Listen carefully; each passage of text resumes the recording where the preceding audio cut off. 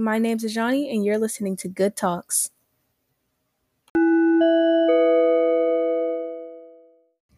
For today's topic, I will be reciting a poem. Thoughts, a poem by Mira Viola Wilds.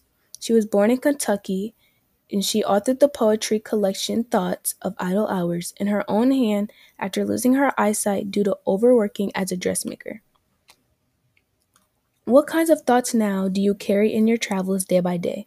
Are they bright and lofty visions, or neglected gone astray? Matters not how great and fancy, or what kind of deeds of skills you may wrought. Man, though high may be his station, is no better than his thoughts.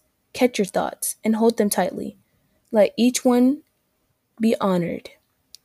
Purge them, scourge them, burnish brightly. Then in love set each one free. I like this poem a lot. The title really caught my attention and made me want to read it and explore it a bit more. I feel as though the poem is about anxiety because it talks about the thoughts that you carry with you day by day. And if they're good thoughts, you honor them. But if they're bad thoughts, burnish them and set them free. This poem spoke to me because I have anxiety myself, and my thoughts tend to lead me to have panic attacks. And even the good thoughts that I have, I don't know how, but they turn into bad thoughts. So just like in the poem, I try to burnish them and set them free.